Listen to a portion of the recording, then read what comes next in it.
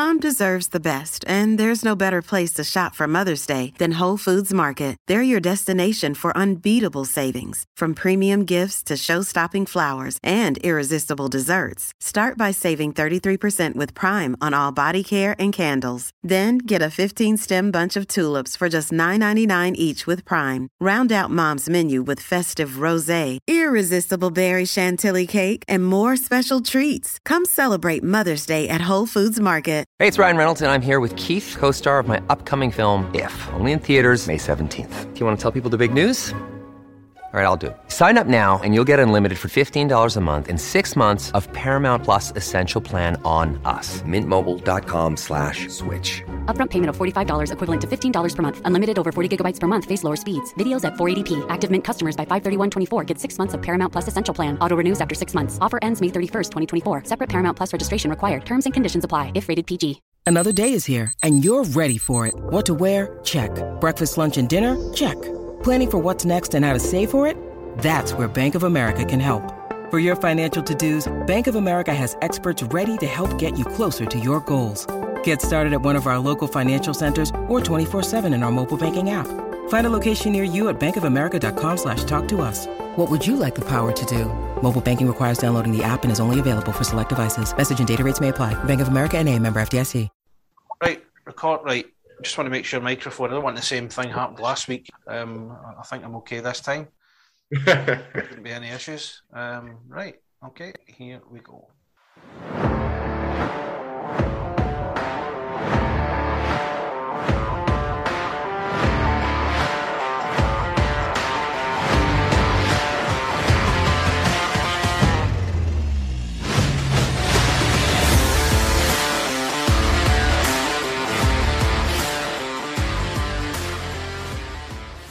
Hi there, welcome to the Galbraith Report. He's Jade Galbraith, former ice hockey player. I'm Craig Anderson, ice hockey writer.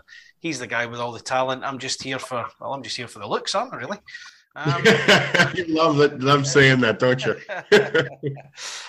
Firstly, I want to apologise again for the cock up with the microphone last week. Totally my fault. Hopefully it's a lot better this week. And I'm glad to see quite a number of you have tuned in and listened to us. Jade, it's been quite a great response so far from doing this. Yeah, absolutely. I have no idea on how this stuff even goes about. So to see even 10 people listen was pretty cool. That 10 people would want to, hear what we had to say. So that's a great start. Again, I have no expectations on this. If you like it, you like it. If you don't, well, I really don't care. So, again, we're doing this because we think some people might want to hear our opinions. So, if you want to listen, great. If not, whatever. See ya. Anytime you want to get in touch with us, we're on Twitter at Galbraith Report, even on Instagram at Galbraith Report. We've got a Facebook page too. So fire over any questions you might have and we'll bring those up in future editions as well. So, Jade, how's your week been? It's been all right. Not much going on here, same old, training my kids on the ice. I was on the ice last night, so had some of my guys on there. It's the last couple practices before the spring season starts, so we're getting ramped up for that. But, same old, just going about my day, old guy, watching hockey, trying to learn every day. So how about yourself? Yeah, well, just as we record today, I've come in on the back of a horrific 8-1 defeat for my team, the Glasgow Clan. Yeah, I saw that. I work for the club, so it wasn't a good watch. And my daughter's got COVID, so that's not so good. Oh, shoot, damn it. She's fine. She's 6 years old. She's resilient. She'll be fine. So she gets to stay in the house for a week. So she gets me and Mum to wait on her hand and foot. Well, you do that anyway, don't you? Well, you're not wrong, to be fair. You have to, buddy. Absolutely. But we've got a good few topics lined up. You mentioned coaching the kids. That's a topic we're going to come up with. One of the guys I know has been in touch to talk about kids hockey in Scotland compared to what you guys are up to over in Canada. So we'll get to that. But yeah, welcome to the Galbraith Report. Okay, Jade, let's start. Seattle Kraken was the one I wanted to talk about this week because we sort of covered at the top end of the NHL last week. So I think it's important we kind of go to the bottom end. And the Kraken, this is their first year. They haven't had a great time of it results-wise. They are kind of languishing. But that first year's always a transition, isn't it? They're obviously not happy about the way their season's going with being second last in the Eastern Conference right now. Because of Vegas. Vegas, I don't know if they were just like traveling back in time to see, which players were going to work out and which weren't going to work out.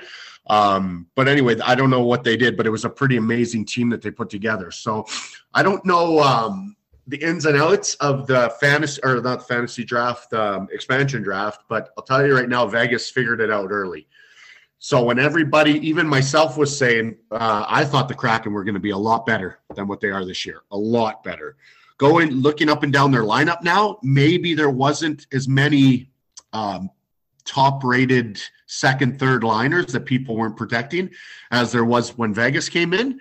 And maybe that's to do with all the GMs are like, well, we're not going to let Vegas take our players to make it to the Stanley Cup final in the first year. So they probably learned a lot from that draft as well, I'm thinking. So, poor Vegas or poor Seattle, I think had a tougher time getting those elite players that were let go by every club. So I think by the Kraken not having, the draft picks to trade and all that stuff, I think they, they got the raw end of the deal. But on the other hand, I think the other GMs just woke up and said, hey, we got to protect these players that we think are going to be, great players going on. We can't just protect the names. We got to protect, the players that are going to go and do what Vegas did. And I think all the teams kind of, woke up and said, okay, these guys are players we have to keep. We just have to keep. So I think like the Carey Prices, they let those guys go. They were never going to let those guys go when Vegas was going there. They'd rather keep a name. So I know all of what happened with Price is a little bit different. But on the other hand, I think I have to draw it up to just the GMs around the league waking up, just saying, hey, we got to be better this time around, and we can't let Vegas just purge all of our players. So that's the reason why, for the most part, I think Vegas did as well as they did.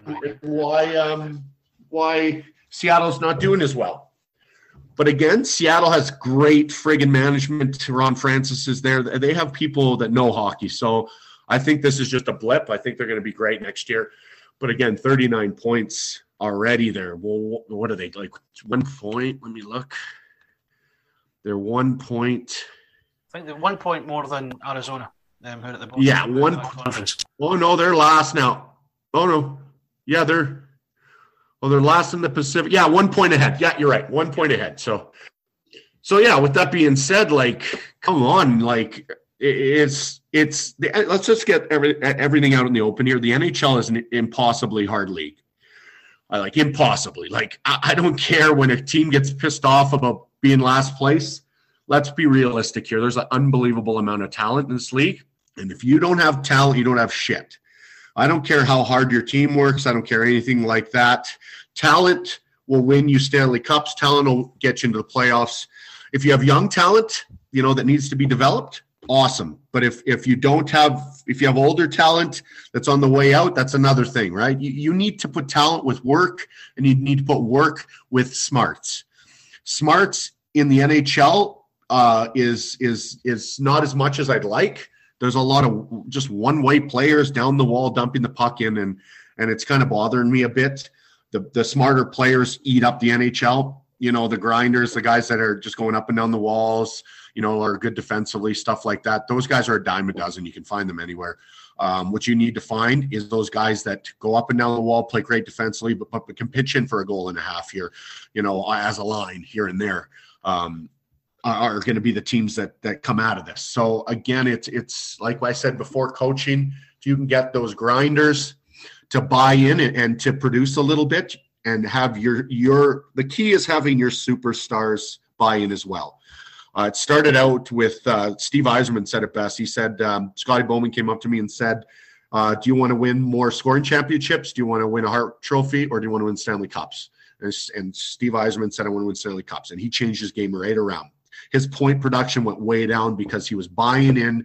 He was playing defensive hockey. He was getting his other teammates. As a captain, you need to buy in. So getting a little off topic of the Kraken, what I'm saying is, if you have those players, you're going to win games. But the Kraken right now, first year it's not great. But again, they got great people working there. Give them a couple more years, and I can see them challenging for the the lead in the Pacific there at some point coming up.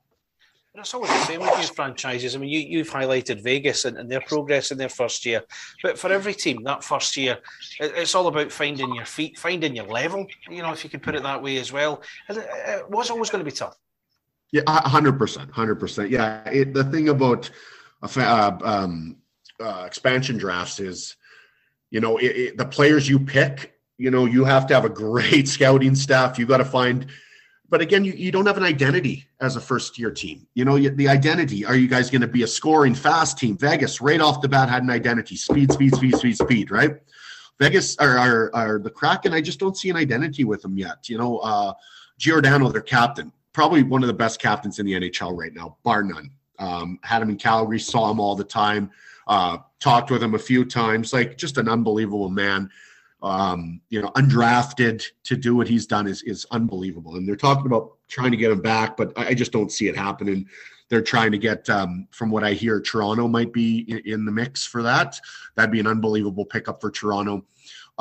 Just with his leadership and his experience, he'll do whatever it takes. And if Toronto can get him, my view of Toronto goes up a ton. I still don't think they have enough to contend for the cup, but that's going to definitely help them in the right direction. But the Kraken, they gave it a chance. It's not going to work out this season, but they've got some great assets and great people there that I can see next year them fight for a playoff spot with the right moves on the offseason.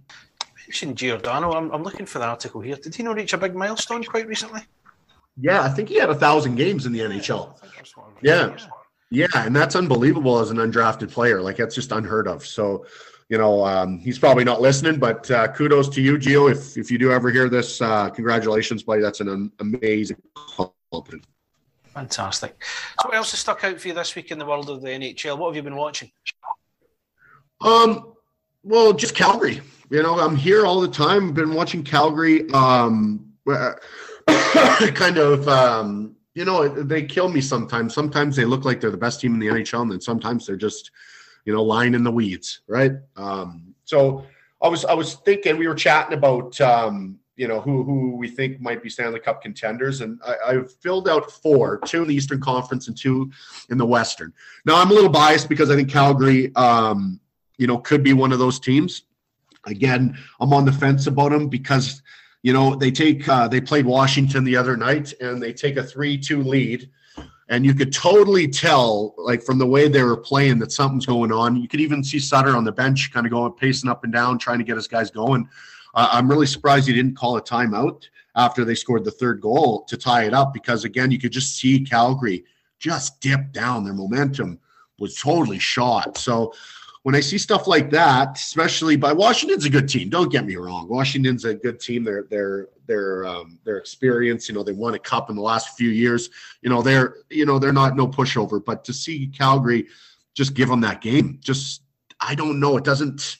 It's a good test to see playoff hockey and Washington's playoff hockey team. So to see that really kind of gave me a little bit of a hesitation. So I'm on the fence about Calgary a bit, but I still see, if they get consistent, that there's not a better team in the Western Conference. Now, the other team in the Western Conference, I think, is Colorado as well. Like, Colorado is running away with that. I just don't know if they have the winning experience, the playoff experience to win a cup. I think they're going to go far. If they can shore up their goaltending a bit, if they can start playing a little bit better defensively, which they do. It always seems like when they win 4-1, 5-1, all that kind of stuff. But when they play good teams, it seems like they lose 5-4, 6-4, stuff like that. So, when playoffs come, they got to decide if they're going to have a track meet or if they're going to, stay back and play a good defensive system. And that comes down to coaching as well, right? I like Bednar a lot. I'm not sure if he can get them there. Nothing but my just watching, just seeing how they play in those games. And then when you play a number one team and you're a number one team, it comes down to coaching, right? Because the teams are so even that you got to think, okay, well, you have to have a plan. It's not in game 7 of the playoffs, throw out coaching. Coaching has nothing to do with it. It's all the players wanting it. But in a long series like that, there's got to be, things that like adjustments that coaches will make to get their team the advantage. So I'm not sold on Colorado exactly yet, but if any team can figure it out, I think right now my predictions are Calgary, Colorado in the conference finals. If they don't play each other before that, I'm not sure if they do or not with the wild card and all that stuff. But seeing as they're in different Pacific and then what is it, Central? So anyway, those are the two teams I think I like a lot in the East or in the Western. And then I was thinking I like Florida. Like they're an unknown to me. They're some games I watch, they win. Like they had a span where they scored like 50 goals in 5 games or 6 games or something like that, where they were scoring friggin' like 8, 10, 9, 10, 8 goals a game. And then, you look at their players and you're like, okay, are these guys track meet guys as well that just play 100-foot hockey in the offensive zone? But then you look down and you see a Sam Bennett, you see a Barkov, who those two guys are as good as it gets in the offensive zone. Barkov, he leads the league every year in takeaways. Like he has a longer stick than Chara, I think. So that kind of helps. But that guy, man, is he at a young age has bought into what it takes to win Stanley Cups. He does everything right. He gets a lot of points, which is great. He could get way more, but he is so good defensively. He helps his guys like Huberdeau, who Huberdeau's having a hell of a season. I think he's leading or he's top 3 in the league right now in points. And that's an amazing milestone, especially when you got McDavid, Draisaitl, Crosby, Kane, all those guys, Kucherov, all those guys. So for him to have the season he's having, whenever you have a good season, my seasons, every 100-point season I had good line mates. If anybody says that they did it on their own, they're fucking lying through their teeth. You need players that do things that you don't do. I had those guys when I played all the time, and I got the accolades, but I'll tell you right now, I don't get even any of those things without the line mates that you do. And he is the guy that'll get maybe a Huberdeau scoring championship. And I bet you Huberdeau, the first thing he says is he'll thank his line mates and Barkov for sure. What I don't see from Florida is any experience as well. They're first round, second round kind of team, might be at that precipice of getting past Tampa or getting past, Carolina, stuff like that. That is going to be the tough thing. But again, it remains to be seen. I'm rooting for him. I think they got the team. Their goalie plays out of his mind when he's going. He's kind of another thing that if he wants to play, he's the best goalie in the league. When he doesn't, he's an average goalie, right? So that's the thing that I think is going to be huge, is if he can play the way he can play. If he plays even 90% of his capacity, they're going to go to the Cup final, I think, because they do everything else well. So my final one before we go to break is Tampa Bay. I know everybody's like, well, they won 2 cups in a row. Well, they won 2 cups in a row. You can't ever, until a team dethrones them, they're the best team in the NHL. It's just the way hockey goes. Right now, they are the best team in the NHL. I don't care their record. If they make the playoffs on the 8th seed, look out number 1 seed, because this team has winning DNA. 2 Stanley Cups in a row hasn't been done since Detroit did it like 30 years ago or whatever. So to be able to do that, No. Did the Penguins not do Pittsburgh didn't win 2 in a row. No. Oh, no, they did. You're right. Sorry, my fault. Yeah. Pittsburgh, yeah, you're right. And then before Pittsburgh, because Pittsburgh won 3 in the last whatever. Did Chicago do it too? I don't know. Either way, not how many teams out of the 50 years we just talked about, right? Not a lot. Not a lot, no. So to be able to do that, especially in this era of hockey, you don't see it. Even in any sport, it's so hard to repeat as a champion, except in football when you're Belichick and Brady, but that's an anomaly, right? Anyway, so Florida or Tampa Bay, again, I think until they're dethroned, they have to be contender as well. They are very, very well coached. They have great defense, and then they have the best playoff goalie out of the last 2 years by far in their net. Vasilevsky is unbelievable. It helps to be that athletic when you're 6'5" or however tall he is. He's the new breed of goalie, moves quick, and he's big. So if he plays, like I said, with Florida's goalie Bobrovsky, if those two guys have a matchup, man, that's going to be a hell of a season. You gotta just capitalize on your chances, because I'll tell you right now, you're not going to get a lot of goals off of those guys. So for Cup contenders, I think those 4 are right in my wheelhouse right now. Again, we'll do another one of these in a month or so, right before playoffs start, where we'll go over again, and I'll see if these 4 are the teams I think again. But right now, I'm taking Florida, Tampa, Calgary, and Colorado. With the Lucky Land Slots, you can get lucky just about anywhere. This is your captain speaking. We've got clear runway and the weather's fine, but we're just going to circle up here a while and get lucky. No, nothing like that. It's just these cash prizes add up quick. So I suggest you sit back, keep your tray table upright, and start getting lucky. Play for free at LuckyLandSlots.com. Are you feeling lucky? No purchase necessary. Void where prohibited by law. 18+ terms and conditions apply. See website for details. Welcome back to the Galbraith Report, set for part 2. Jade's given us his Stanley Cup picks, but we're going to stay on NHL for just a little bit longer. We did have another topic lined up, but I want to throw a curveball at you here, Jade. Montreal Canadiens, Stanley Cup finalists last year. They lost out to Tampa Bay Lightning. This year, bottom of the pile. What's happened there? A lot's happened. First off, Carey Price was gone for the season. That guy is a proven winner. Unbelievable. Can't say anything more about the guy. So to lose him right off the start, again, it's hard to say. For them to make the Stanley Cup final last year, the moon's aligned for him. You know, Price was out of his friggin' mind. They found goals from rookies. Cole Caulfield had a hell of a playoffs. Nick Suzuki, man, if they had traded that guy this year, I would have said the worst organization in the history of hockey. That kid is going to be a hell of a friggin' player, and his stock, to me, has risen immensely in the last 2 years. To have a year like that, like what everybody says, you have to complete a successful act twice. So what I mean by that is anybody can have a great season, and then the next year, if they don't, you know, if people be like, okay, well, maybe it's not, you know, maybe he had a lucky year playing with somebody, you know, coach liked him, all that kind of stuff. But Suzuki, to do what he's doing this year on that team, I give him kudos like crazy, man. The skill on him and the patience and the vision makes him the player he is. He's what, 5'5", like is he even? I don't even think he's 6 feet tall, and he's 160 pounds. So he's not going to overpower you.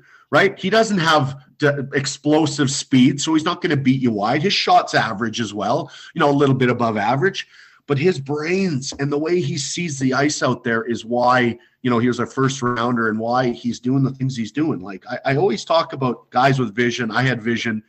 I didn't have much else. I could see the ice really well, and I could score on goalies, which wasn't hard. It was pretty easy, actually. But again, like you got to, there's so much other things to look at, and he gets it. Like Brad Marchand, same thing. Like that guy gets it. Kucherov, again, his vision is unbelievable. Draisaitl, vision is unbelievable. You make people do what you want to do when you have vision like that, and put them in spaces that they don't want to be. So I love watching that kid. It shocks me every time that he has a 3 or 4 point night with Montreal, because again, he doesn't have much to work with. So Again, I just think Montreal, how they made it there was goaltending first, buying into a system, knowing that they're not going to score a lot of goals. They got to win 2-1. They got to win 3-2. And patience. And they bought in. And I think, the other teams that were playing them just underestimated them. Thought it was going to be an easy easy round to beat. And they stomped them. So, again, poor Montreal this year. I'm not a big Habs fan. My grandpa was a big Habs fan, so I'd hear about him all the time. But which 90-year-old guy back in the day wasn't a Habs fan, right? Habs or Leafs. There were only two teams. Nobody was a Rangers fan. Maybe a couple Bruins fans, maybe a Detroit fan here and there, but it was Montreal or Toronto. So I'd hear about them all the time. Yeah. So anyway, sorry, Grandpa. I really don't like them, but that is why I think they are toppled down this far. Right, the topic we were going to talk about, which is on our list, is the Elite League title race here in the UK. You played here for 5 years, Jed. You represented Nottingham Panthers for 3 years, and what was the Braehead Clan for 2 years, now the Glasgow Clan, which is how we met through my work at that particular club. And I know you've been sort of boning up on what's been happening. Your take from where you are in Calgary, what have you made of the title race over here so far? Well, last time I looked, about 4 or 5 days ago, Cardiff was first. Like, what did we talk? 2 weeks ago, Cardiff was first or second right up there. And I didn't look at their schedule, but they look like they must have lost a few games in a row here. Is that right? Yep. So recent of which was to Dundee. We recorded on Thursday. It was Wednesday. They lost to the Dundee Stars. They did beat the Clan on Sunday last week, and I'm trying to get into this page here, and all I keep seeing is Calgary fucking Flames. I'm blaming. Well, you got to get used to them, man. I live here. No, but yeah, like you were saying, when I looked last, I didn't want to go in depth because I wanted to wait a couple weeks till we talked again. But I had a feeling Belfast. I'm not being what are those guys called? Future Seer or whatever. Yeah. Belfast is Belfast, man. They're going to be there every year. I don't care if it's 10 years, another 10 years. When I was there, Belfast was always right there every single year. They have their top three, usually Belfast, Sheffield, Nottingham when I played. So I was always, kind of biased because they always, brought in the better players, had a little bit more money to throw around, all that stuff. And I found now that, some other teams are popping up there, man. It's a way better, way more diverse league. The better players are going everywhere because, again, the league's getting a lot better. But like I said, I saw Cardiff as a team that was up there. But, looking at the wins that they had, they were playing, bottom 5 teams. So I kind of figured that they'd drop off if they had to play, some meaningful games. And Sheffield, same thing. They're always up there all the time. And I'm looking at the stats right now, one more win. It's even Belfast and Sheffield. Now, Beth, I don't know who has the season series between Belfast and Sheffield if they did go to a tie. But again, it's tie, right? A tie break? Or do they actually play a game? I think it comes down to regulation wins, and I need to check the league's website. Yeah, either way. Keep talking, we'll have a look and I'll tell you. Yeah. So anyway, I thought Cardiff was going to slip a bit. Not that much. They're 7 points back and they're 3 games in hand. So, or not 3 games. The other teams have 3 and 4 games in hand. So I think Cardiff, unless they beat Sheffield and Belfast continuously till the end of the year, I don't see them coming back and winning this. Belfast, I'd like to see. I'd like to know who Belfast, Sheffield, and Cardiff play the last 10 games of the season here. I can tell you right now on tomorrow, that Friday. So it depends when you listen to this. Friday, Belfast host the Sheffield Steelers. Oh, huge game! It's gonna be a big game. Is that so? Belfast hosts in Belfast? Shit, man, that's a tough place. That's a tough place to friggin' win, man. A really tough place to win. Do it all again on Saturday. It's a doubleheader. Wow. Okay, that could. So Belfast wins both. They got what do they got after that? Belfast. Do you know? Either way, it doesn't matter. If they have an easier time, if they play some. I know. Well, I we do this live, right? We don't have all these stats just lined up. So. That's why I like doing it live, man. We just right off the hand, buddy. Right, so you've got the double header between Belfast and Sheffield, Friday, Saturday as we record this. Belfast are also in the Challenge Cup final this Wednesday coming against the Cardiff Devils. That is being held in Belfast, don't ask. Then next weekend they host the Dundee Stars on the Saturday, and then they go to Manchester Storm on the Sunday, and then they host your old team, the Nottingham Panthers, Friday and Saturday, going into the final weekend in March, before they come to my boys, the Glasgow Clan, on the last game of the month, 29th of March. So they have a few. Belfast has a few bumps in the roads. Again, I think this weekend is going to be where it's going to happen. It has to.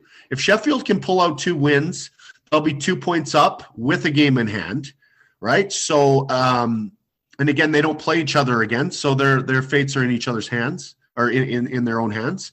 I think Cardiff can play spoiler, definitely, because they play Belfast, right? No, they don't. They only play the Challenge Cup. Sorry. Sheffield play Belfast 3 more times in April. Holy! And then Sheffield go to Belfast the following week. That's the kind of second into third week of April. So wow. Okay, so they all, it's. So that's it. That's like the Elite League. Every single year is that when the top teams play each other, whoever wins those wins it.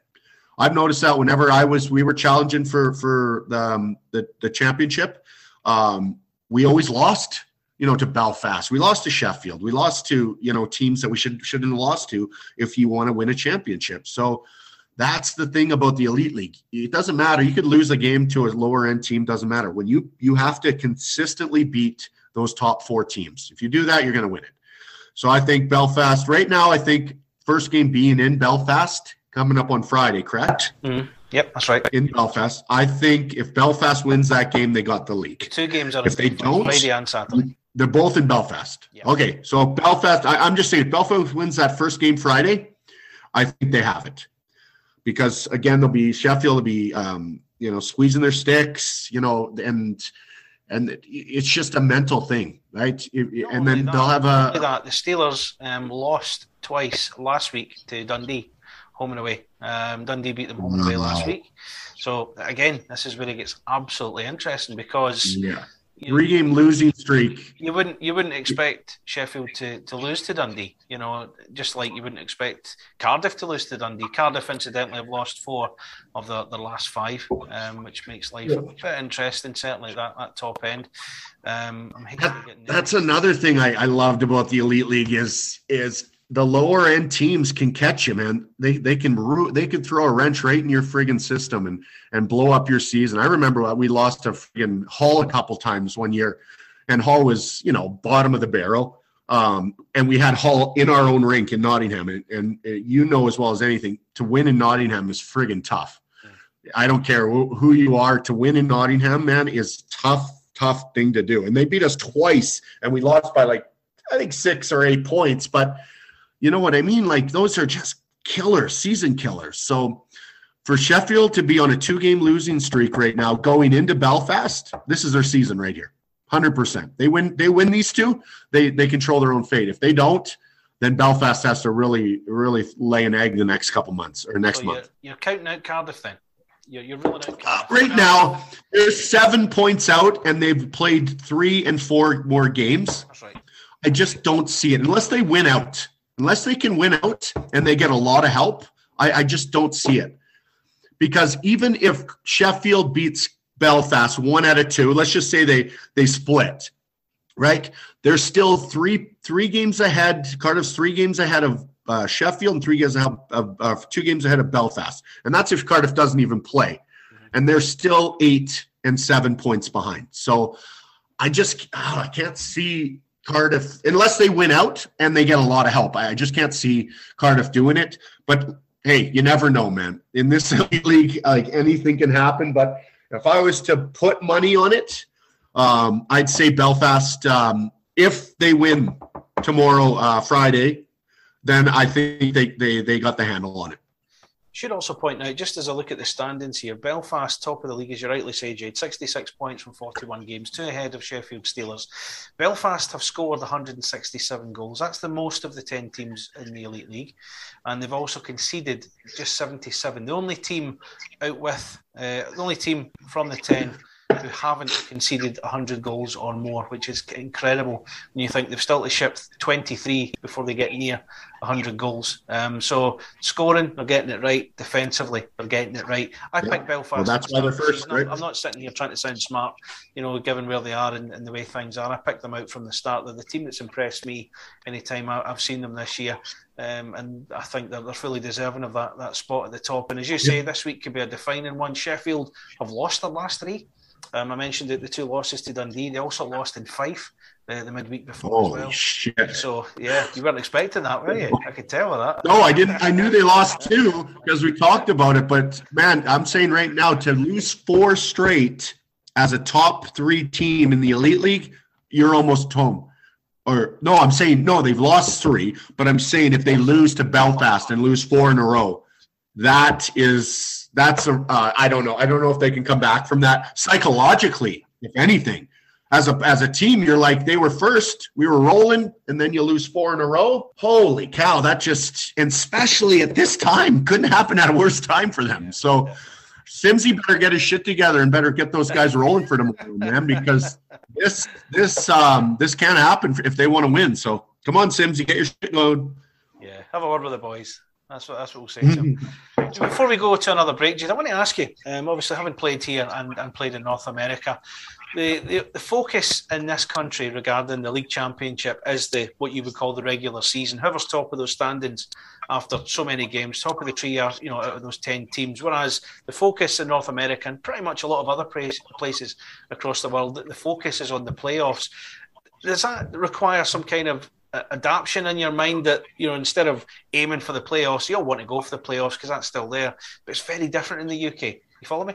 100%. As soon as I got there, all I was told is, hey, we got to be number one. We got to be number one. And as a hockey player, making the playoffs is your only goal.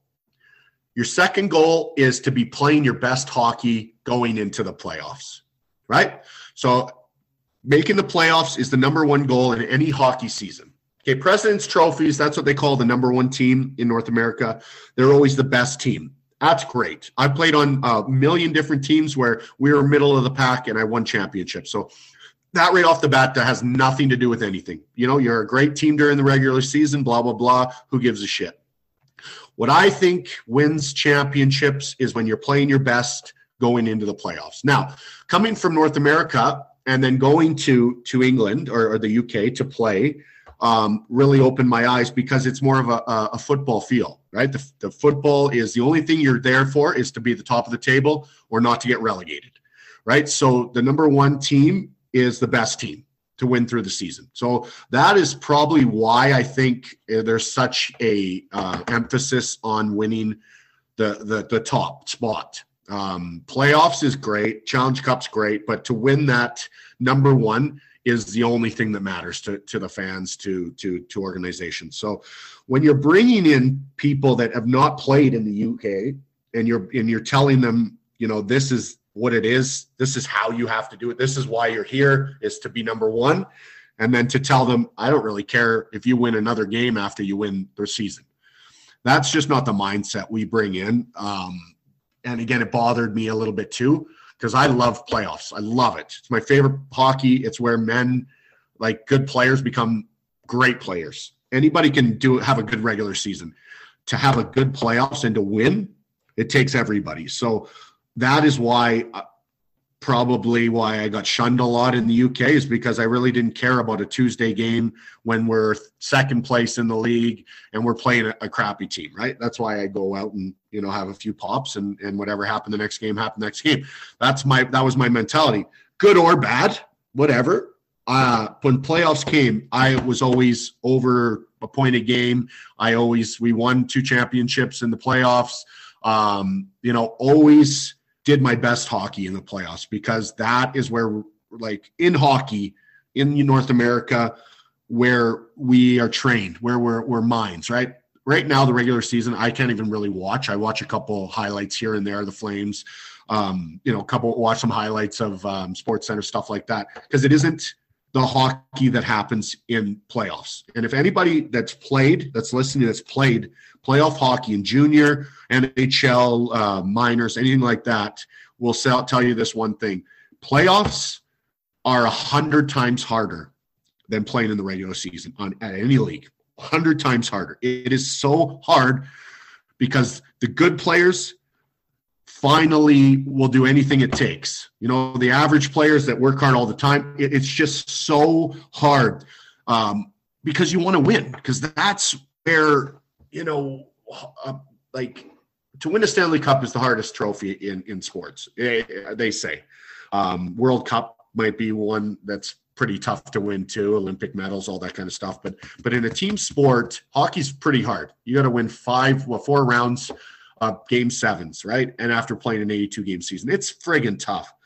And to play against teams, that like some teams like Tampa and stuff, you look and they'll lose like 8-1 to Florida.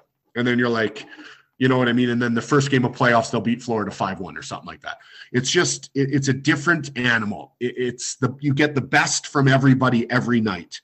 And one mistake could lose you a series.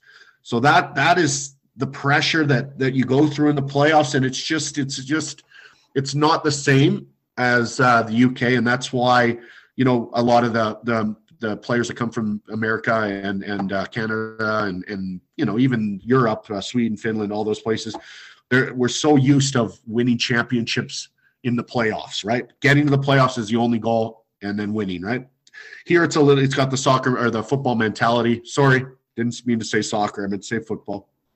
So that mentality is a little bit different. But anyway, that is why I think a lot of the guys, it's just different, very different. And again, I hope that the Elite League will at some point, make it a 5-game series first round in a 7 and a 7. I know it's tough. Maybe take a few games from the regular season off and then start playoffs a little early.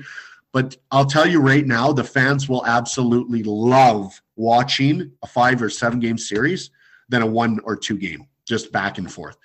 The battle level, the games will be so intense. It's something else. So if I could do anything to the Elite League is make some playoff series, make them 7 games. And I'll tell you right now, man, the fans will be out of this world. It'll change hockey in the UK. Okay, round 2. Name something that's not boring. A laundry? Ooh, a book club. Computer solitaire, huh? Ah, sorry, we were looking for Chumba Casino. That's right, ChumbaCasino.com has over 100 casino-style games. Join today and play for free for your chance to redeem some serious prizes. ChumbaCasino.com. No purchase necessary. Void where prohibited by law. 18+. Terms and conditions apply. See website for details. Welcome back to the Galbraith Report. Well, we're on to part 3 already, and it just seems as though time is flying by. We're going to talk about kids and junior development, and that's an area you kind of specialise in here, Jade. But I got a question from a fella I know, Alex Strachan. He runs a club local to where I am called the Ayr Bruins. And he was saying it would be good to discuss the future of kids hockey in Scotland. They're being restricted to playing in their age groups rather than their abilities. Kids are taking up the sport later due to COVID. Obviously, that impacted quite a lot on kids getting involved in ice hockey. But they're not being given the correct opportunity to develop at their own speed. Firstly, Jade, what do you make of that? And give us a bit of an insight into the junior development in your part of the world. Well, yeah, that's a great question. Thank you for asking it. Again, now that I'm coaching younger kids' development and stuff too, I first think it's just the age groups, like you were saying before. A kid in Canada will start skating at as early as like 3 years old, 3, 4, 5 years old. They're playing actual hockey with teams at like 6 and 7 years old. So I noticed firsthand in the UK that there's nobody playing hockey at 7 years old, 8 years old. There's no leagues. There's no teams that get that. There might be a couple kids here and there that go skating with their dads or stuff like that. But I never saw kids that age playing. And in Canada, when you're 5, 6, 7 years old, you are on an outdoor rink 10 hours a day in the winter. 10. And that's being modest right there.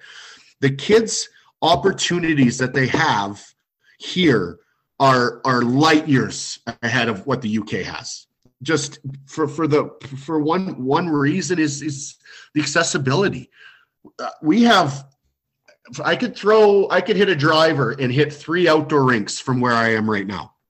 There's probably 0 outdoor rinks in all the UK, I would think, just because the weather, you can't handle it. Yeah. So right there is, you take away, say there's 100,000 kids in the UK that are under 7 years old that want to play hockey. Let's just say that. None of them can skate on anything other than rented ice. So right then, you're limited to time, if your parents can get you at those times, right? Money, if your parents can pay to get you there. Whereas here, a kid that's 7 years old, I could go walk down, if it's a block away, walk down and skate for 10 hours for nothing and play with his buddies and do that and not have to worry about money, time, anything. And that is the reason why the best countries are the best countries. Finland, Sweden have the same thing. There's outdoor rinks everywhere. There's opportunities that they can skate. The amount of money to play hockey in Canada as opposed to playing hockey in the UK is astronomical. The ice is so expensive. All those kind of things. So I think right off the bat, the reason is it's not the number one sport in the UK. Football is 100%. You can walk down. You could probably from your place hit a driver and hit a soccer field, at least 2 soccer fields from where you are. There's one right? It's absolutely, and that's because it is the number one sport in your country, in your area, and rightfully so. It's that's what you guys have been playing for 1,000 years probably. I don't know. I don't even know when it started, but a long time. So right off the bat, it has to change to a more viewed sport right off the bat. There's got to be more games on TV. There's got to be more teams. There's got to be bigger names. There's got to be, maybe a Canadian UK, what's the word I'm looking for? Relationship where we send people down there to kind of develop programs for kids like that. Because I'll tell you right now, the kids that I train come to me on a synthetic ice, and I teach them shooting, stick handling. Then they'll go to their practice. Then they'll go home in their garages and start shooting. Or doing stuff, stick handling. So right then, that's 6 hours a day. And it's not even during the season. In the summer, these kids, they play soccer, baseball, all that kind of stuff. But again, they'll go home and shoot 100 pucks before bed. Or they'll go on their rollerblades and cruise around and stuff. Because there's outdoor rinks that are even used in the summer that they go out and skate around on rollerblades and shoot. So we have the infrastructure to have these kids develop as much as they want to develop. Like it's so hard. I hate saying money because I hate having money, depict how, a kid's life, in sports will be, but it is. If you don't have money to play hockey in the UK, you cannot play hockey. Just the way it is. You can't. Soccer, all you need is a pair of sneakers and a ball, and you can go out there and practice and do all your thing.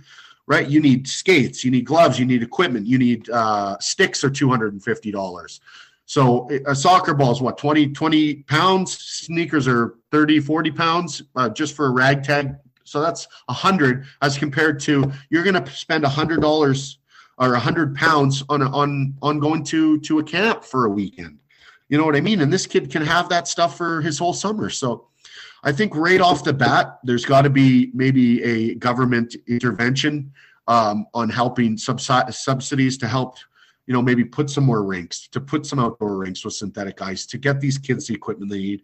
But I'll tell you right now, the government's never going to do that until the sport becomes more popular. And it's not popular enough right now. So I think right off the bat, it's not in the cards for those kids, which is terrible because hockey's an unbelievable sport. You mentioned outdoor rinks, and you were saying how you could hit a driver, and there's about 3 within reasonable distance to where you live. Who owns and operates these rinks for the kids to get on for free? The cities. So the city of Calgary owns there's probably 50 outdoor rinks in Calgary alone. And then every small town has about 2 or 3. I lived in Hanna, Alberta, population of 1,000 people. And our outdoor rink was awesome. Had lights on till whenever we wanted to pull the plug. There was a plug that they would just leave on. Last person there pulls it.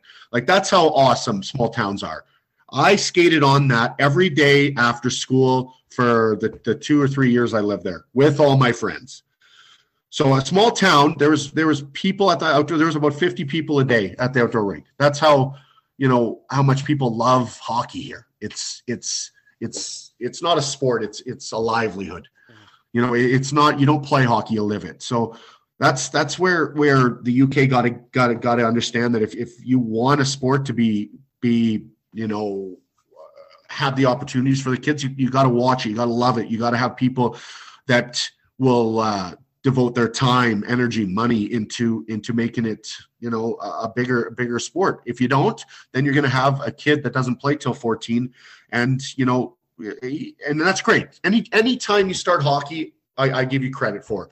But if you want to, as a country, want to be better at a sport, you got to put time and money into it, and they're just not ready right now.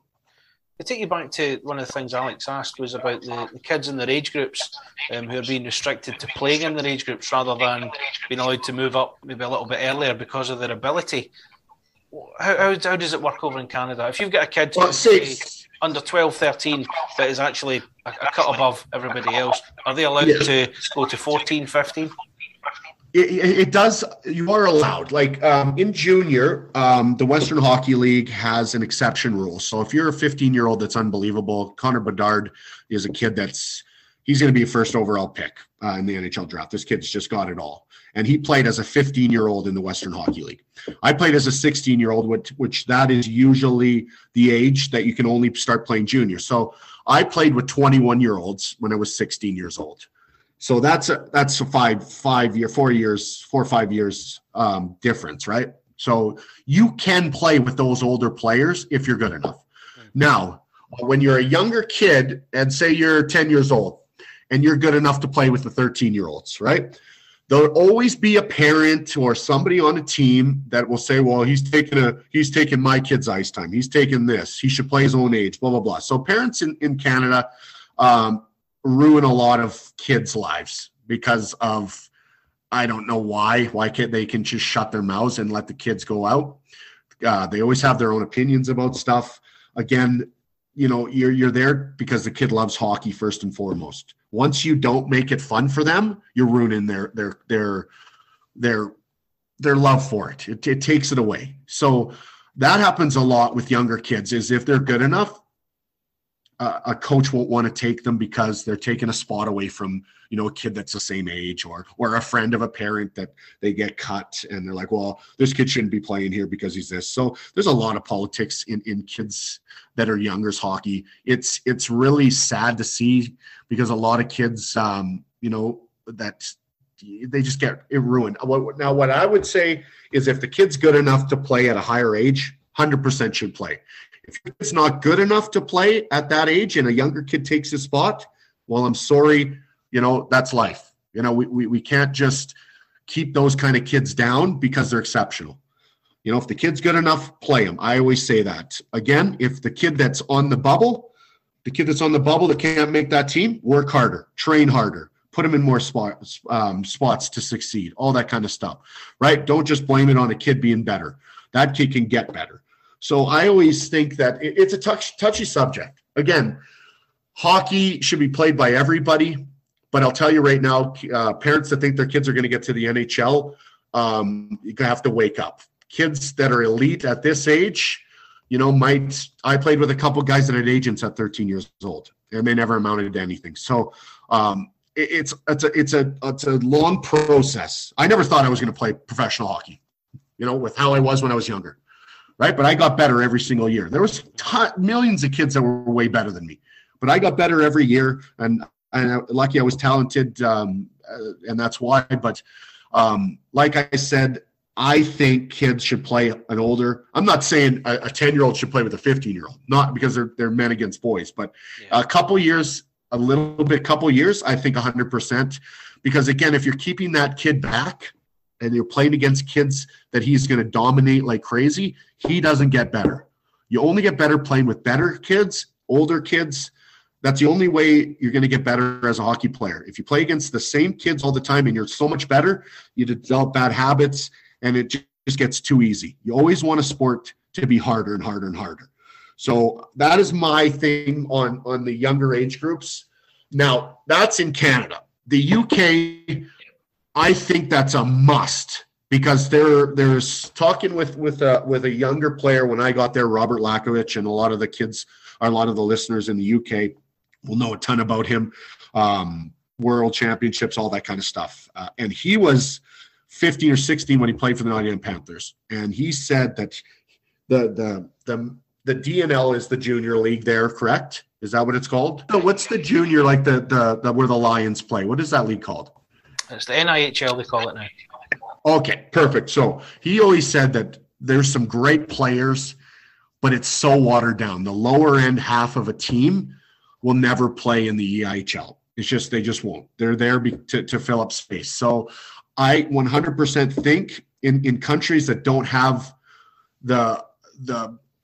like in Canada, every kid plays hockey, right? So in the UK, not everybody does. So there's the high end is way better than the low end, like way better. In Canada, the high end to the low end elite players, you know, it's noticeable, but not nearly as much as the UK. So I think that in the UK, 100%, those younger kids have to play at a higher level because if they don't, they're not going to get better. They're going to play against easy players. They're not going to, you know, get coaching from better coaches and all that stuff. So I think a 100% until you get as much people playing hockey as they do here, which that probably will never happen. I think 100% you have to have those kids playing at a higher level because they're just not going to get any better. So Alex has provided a supplementary question on that. He's looking for an idea of what you do in Canada to combat this issue if there is players that are being restricted, or is that just non-existent? Does that just not happen? It doesn't happen. Not if you're an elite player. If like we have a Super League and then we have community hockey and stuff like that. The Super League kind of does their own thing, but again, they take the best players. They're going to take them no matter. I don't know if they jump 2 or 3 years. But if a kid is 2 years younger and he's trying out for my team and he is good enough to make the team, I'll take him 100%. To combat that, I think you shouldn't. I think you should play the kids that are the best because as a country, you want your country to be shown that, hey, these kids come from our country. They had the best training, all that stuff. And I know some parents and people are going to be like, well, what about the kids that, you know, don't make that team that could be as good? Well, they can still be as good. They just have to work a little harder in certain areas to get back. But I've been cut from so many teams, and that's what it's going to come down to is some guys that, you know, are younger will take a spot of a kid that probably should be playing there, but, you know, just isn't good enough at that point. And I think cutting a player and getting cut, it makes you a better player. It makes you know what you got to do and know what you have to, overcome. So to combat that is I don't think you should. I think if a kid is good enough to play at a level that protects them, I don't want a 12-year-old playing with a 15-year-old. Sorry.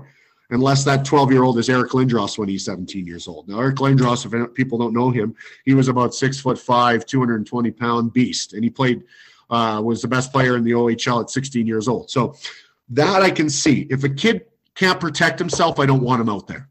But if he can protect himself and he can excel, then 100%. If he has no fear, because a lot of kids that play with older kids get scared, right? It happens. I was scared of, when I was 16 years old, I was scared of guys. John Morasti, people know him. He played junior, and that guy was scary. Jordan Tutu, another guy. I never wanted to get hit by him because I'd die. But if you can protect yourself, everybody's going to be scared at some point. But if you can protect yourself, I believe you can play. You should play at any level that is depicted of your talent. Okay, just before we go to another break, let's ask you a question that was put to us after we recorded last week. And I believe you know this young man, Daniel Hellery, who's been in touch. And he's asked the question, what was it like scoring 130 points in one AJHL season? Well, like I was saying before about Florida and Barkov, my line mates were awesome. I had my centerman was Dustin Sprout, who went to Princeton, went to Nottingham for a little bit. We played together a little bit, and then he actually started up his own app, which was on Dragon's Den, and they all bought it. So that was pretty cool.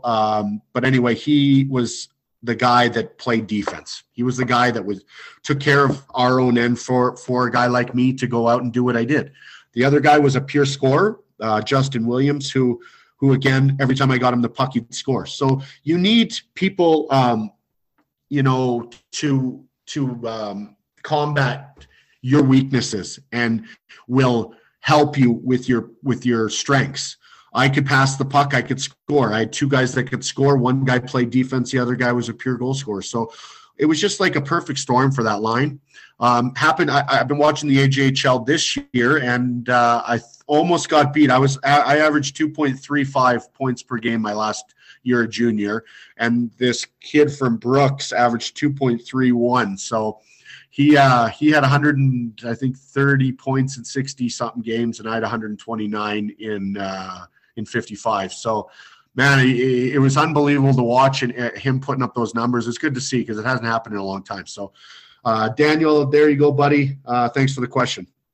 I'm just looking at the stats, actually. That was 2001, 2002. Fuck, 20 years ago.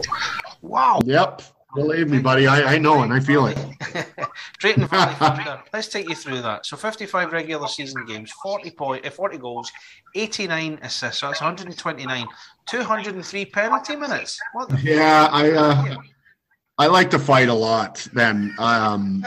I would, and a lot of those are 10-minute misconducts from the ref for telling the ref to fuck off. So with a lot of fighting and a lot of 10-minute misconducts, I never took a lot of minor penalties. It was mostly fighting or telling the ref to fuck off. So a lot of those penalty minutes, it doesn't depict, but I was, as you know, I do what I want. I don't take a lot of shit. So, I was, the funny thing is the playoffs, when we won that year. The last game of the season, I got irked into fighting, and I got suspended for the first game of the playoffs. So my coach, Ian Calais was his name. He ran me up and down the wall for doing that. So I wasn't always smart. I was kind of an idiot. I blew off the handles a lot, but so that was a hell of a season. We won the championship. I think I had 37 points in 14 games in the playoffs too. So it was a great season. We lost to Chilliwack Chiefs in the Doyle Cup final. And again, I led the Doyle Cup in playoff or in points. And then Tambellini was a first rounder. So he played on Chilliwack. He was a hell of a player. That team had 9 drafted kids.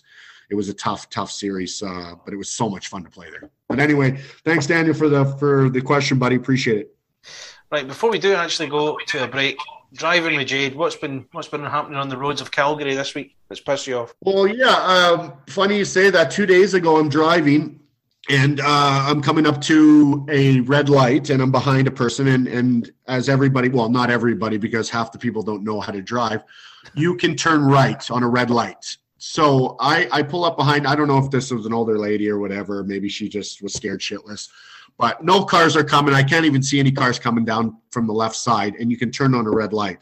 So I'm waiting. I wait 10 seconds, and I give her a little beep. She pulls up just a tad, right? I wait another couple seconds. I hammer the horn again, moves up a bit. Finally, I lay on the horn, and she looks back, and she lifts her arms up, and I point at the thing, and she just didn't realize that you can turn on a red light. And that's why I think every driver in Calgary should have to go and get licensed, taught by somebody that actually knows. That you should have to have a harder test to drive in Calgary. I don't care anywhere else. Calgary is the worst driving in the world. So that really peed me off. So that's my driving with Jade today. Hello, it is Ryan, and I was on a flight the other day playing one of my favorite social spin slot games on ChumbaCasino.com. I looked over at the person sitting next to me, and you know what they were doing? They were also playing Chumba Casino. Coincidence? I think not. Everybody's loving having fun with it. Chumba Casino is home to hundreds of casino-style games that you can play for free anytime, anywhere, even at 30,000 feet. So sign up now at ChumbaCasino.com to claim your free welcome bonus. That's ChumbaCasino.com and live the Chumba life. No purchase necessary. VGW. Void where prohibited by law. See terms and conditions. 18+. Well, that just about wraps it up for the Galbraith Report this week. I think we've covered quite a few subjects there. There could be plenty more we could talk about, but, well, we want people to go about their daily lives as normal, not have to listen to us. That's up to you, I suppose. Jade, anything to add before we call it a day? Yeah, just again, any questions, send them in to Craig at the Galbraith Report or Galbraith Report. And I'd just like to do a shout out to all my boys that are starting playoffs this weekend. Daniel, Hudson, Miller, and Reed, and the U16 AAA North Stars. They start playoffs tonight, I think, Thursday. So I'm just wishing them the best. And then all my younger kids, Caleb, Max, Maddox, Zach, Owen, Connor, Levi, Kingston, Lucas. Anybody that I forgot, I apologize, but we'll see you guys real soon and keep working hard. Yeah, best of luck, guys, in the playoffs, and hope you do really well. We'll get an update on that, I think, next week when we come back on, just to see how. Absolutely, we'll talk about it for sure. Definitely will.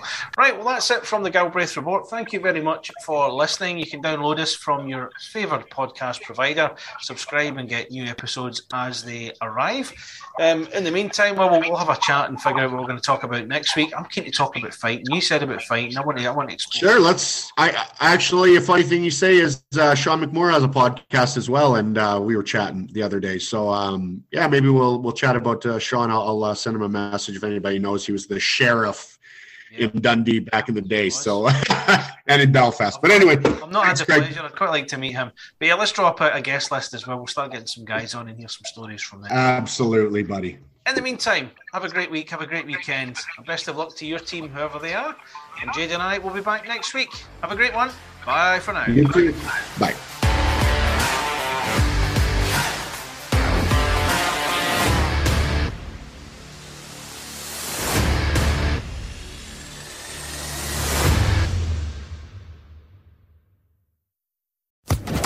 Social Podcast Network. Hello, it is Ryan, and I was on a flight the other day playing one of my favorite social spin slot games on ChumbaCasino.com. I looked over at the person sitting next to me, and you know what they were doing? They were also playing Chumba Casino. Coincidence? I think not. Everybody's loving having fun with it. Chumba Casino is home to hundreds of casino-style games that you can play for free anytime, anywhere, even at 30,000 feet. So sign up now at ChumbaCasino.com to claim your free welcome bonus. That's ChumbaCasino.com and live the Chumba life. No purchase necessary. VGW. Void where prohibited by law. See terms and conditions. 18+.